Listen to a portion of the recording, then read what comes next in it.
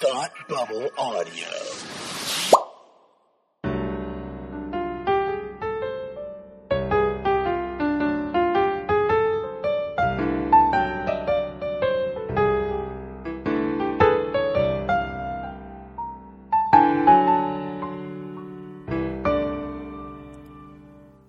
Hi, and welcome to Read Up, the podcast where we talk about books intellectually and stuff. Today's book is Benjamin Franklin, An American Life by Walter Isaacson.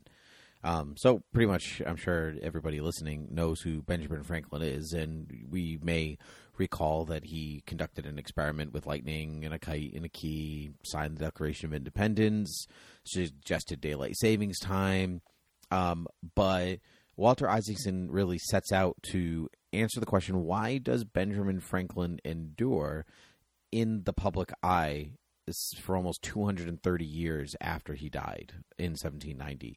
And so, like, what is it about this man beyond his wit that makes him last? What were his achievements? And so, Isaacson in the book kind of makes the argument that Franklin was so precocious and novel and intelligent, as well as being partly responsible for molding much of the better aspects of America's personality, that he should be remembered more for that than over some of his witticisms, you know, some of which we take for granted, like no pain, no gain, and stuff like that. It's just all Benjamin Franklin. And so much of that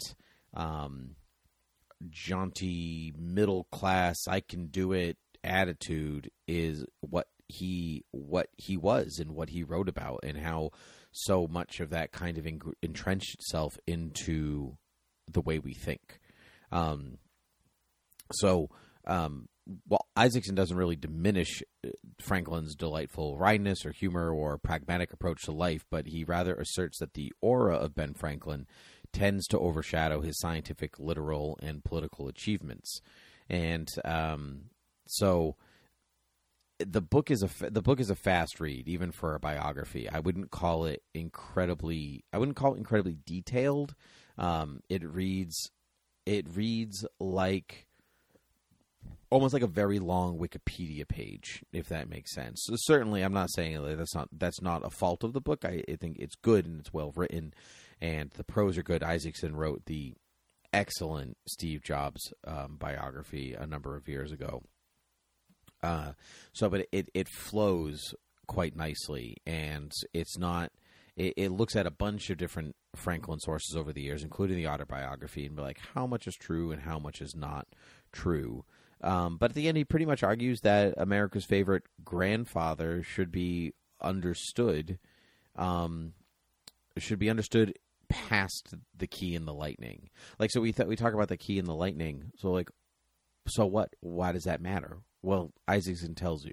You know, it's because Ben Franklin invented the lightning rod. And so instead of lightning striking buildings, they struck the rod instead, and then actually changed the world. And that was just one way that he changed the world. Most people would call it a day after that. And, you know, he's the only founding father to sign all four important documents for the American Revolution and the founding of America.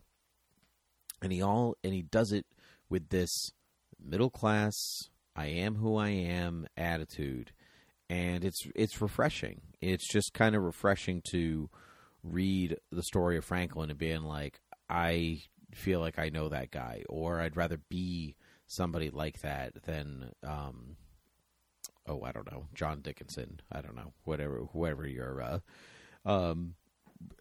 colonial hero is. So anyway, I would recommend Isaacson's Ben Franklin biography if you're interested in knowing more than you suppose about one of America's greatest founding fathers. You have been listening to Read Up, the podcast where we talk about books intellectually and stuff. You can find Read Up on Twitter at Read Up Podcast and the host at TimothyPG13. Rate and review Read Up on iTunes and listen on any place podcasts can be found. Head over to patreon.com/ThoughtBubbleAudio to support all of your favorite Thought Bubble Audio podcasts. You can find all of the Thought Bubble Audio programs at ThoughtBubbleAudio.com. Until next time, have a good read.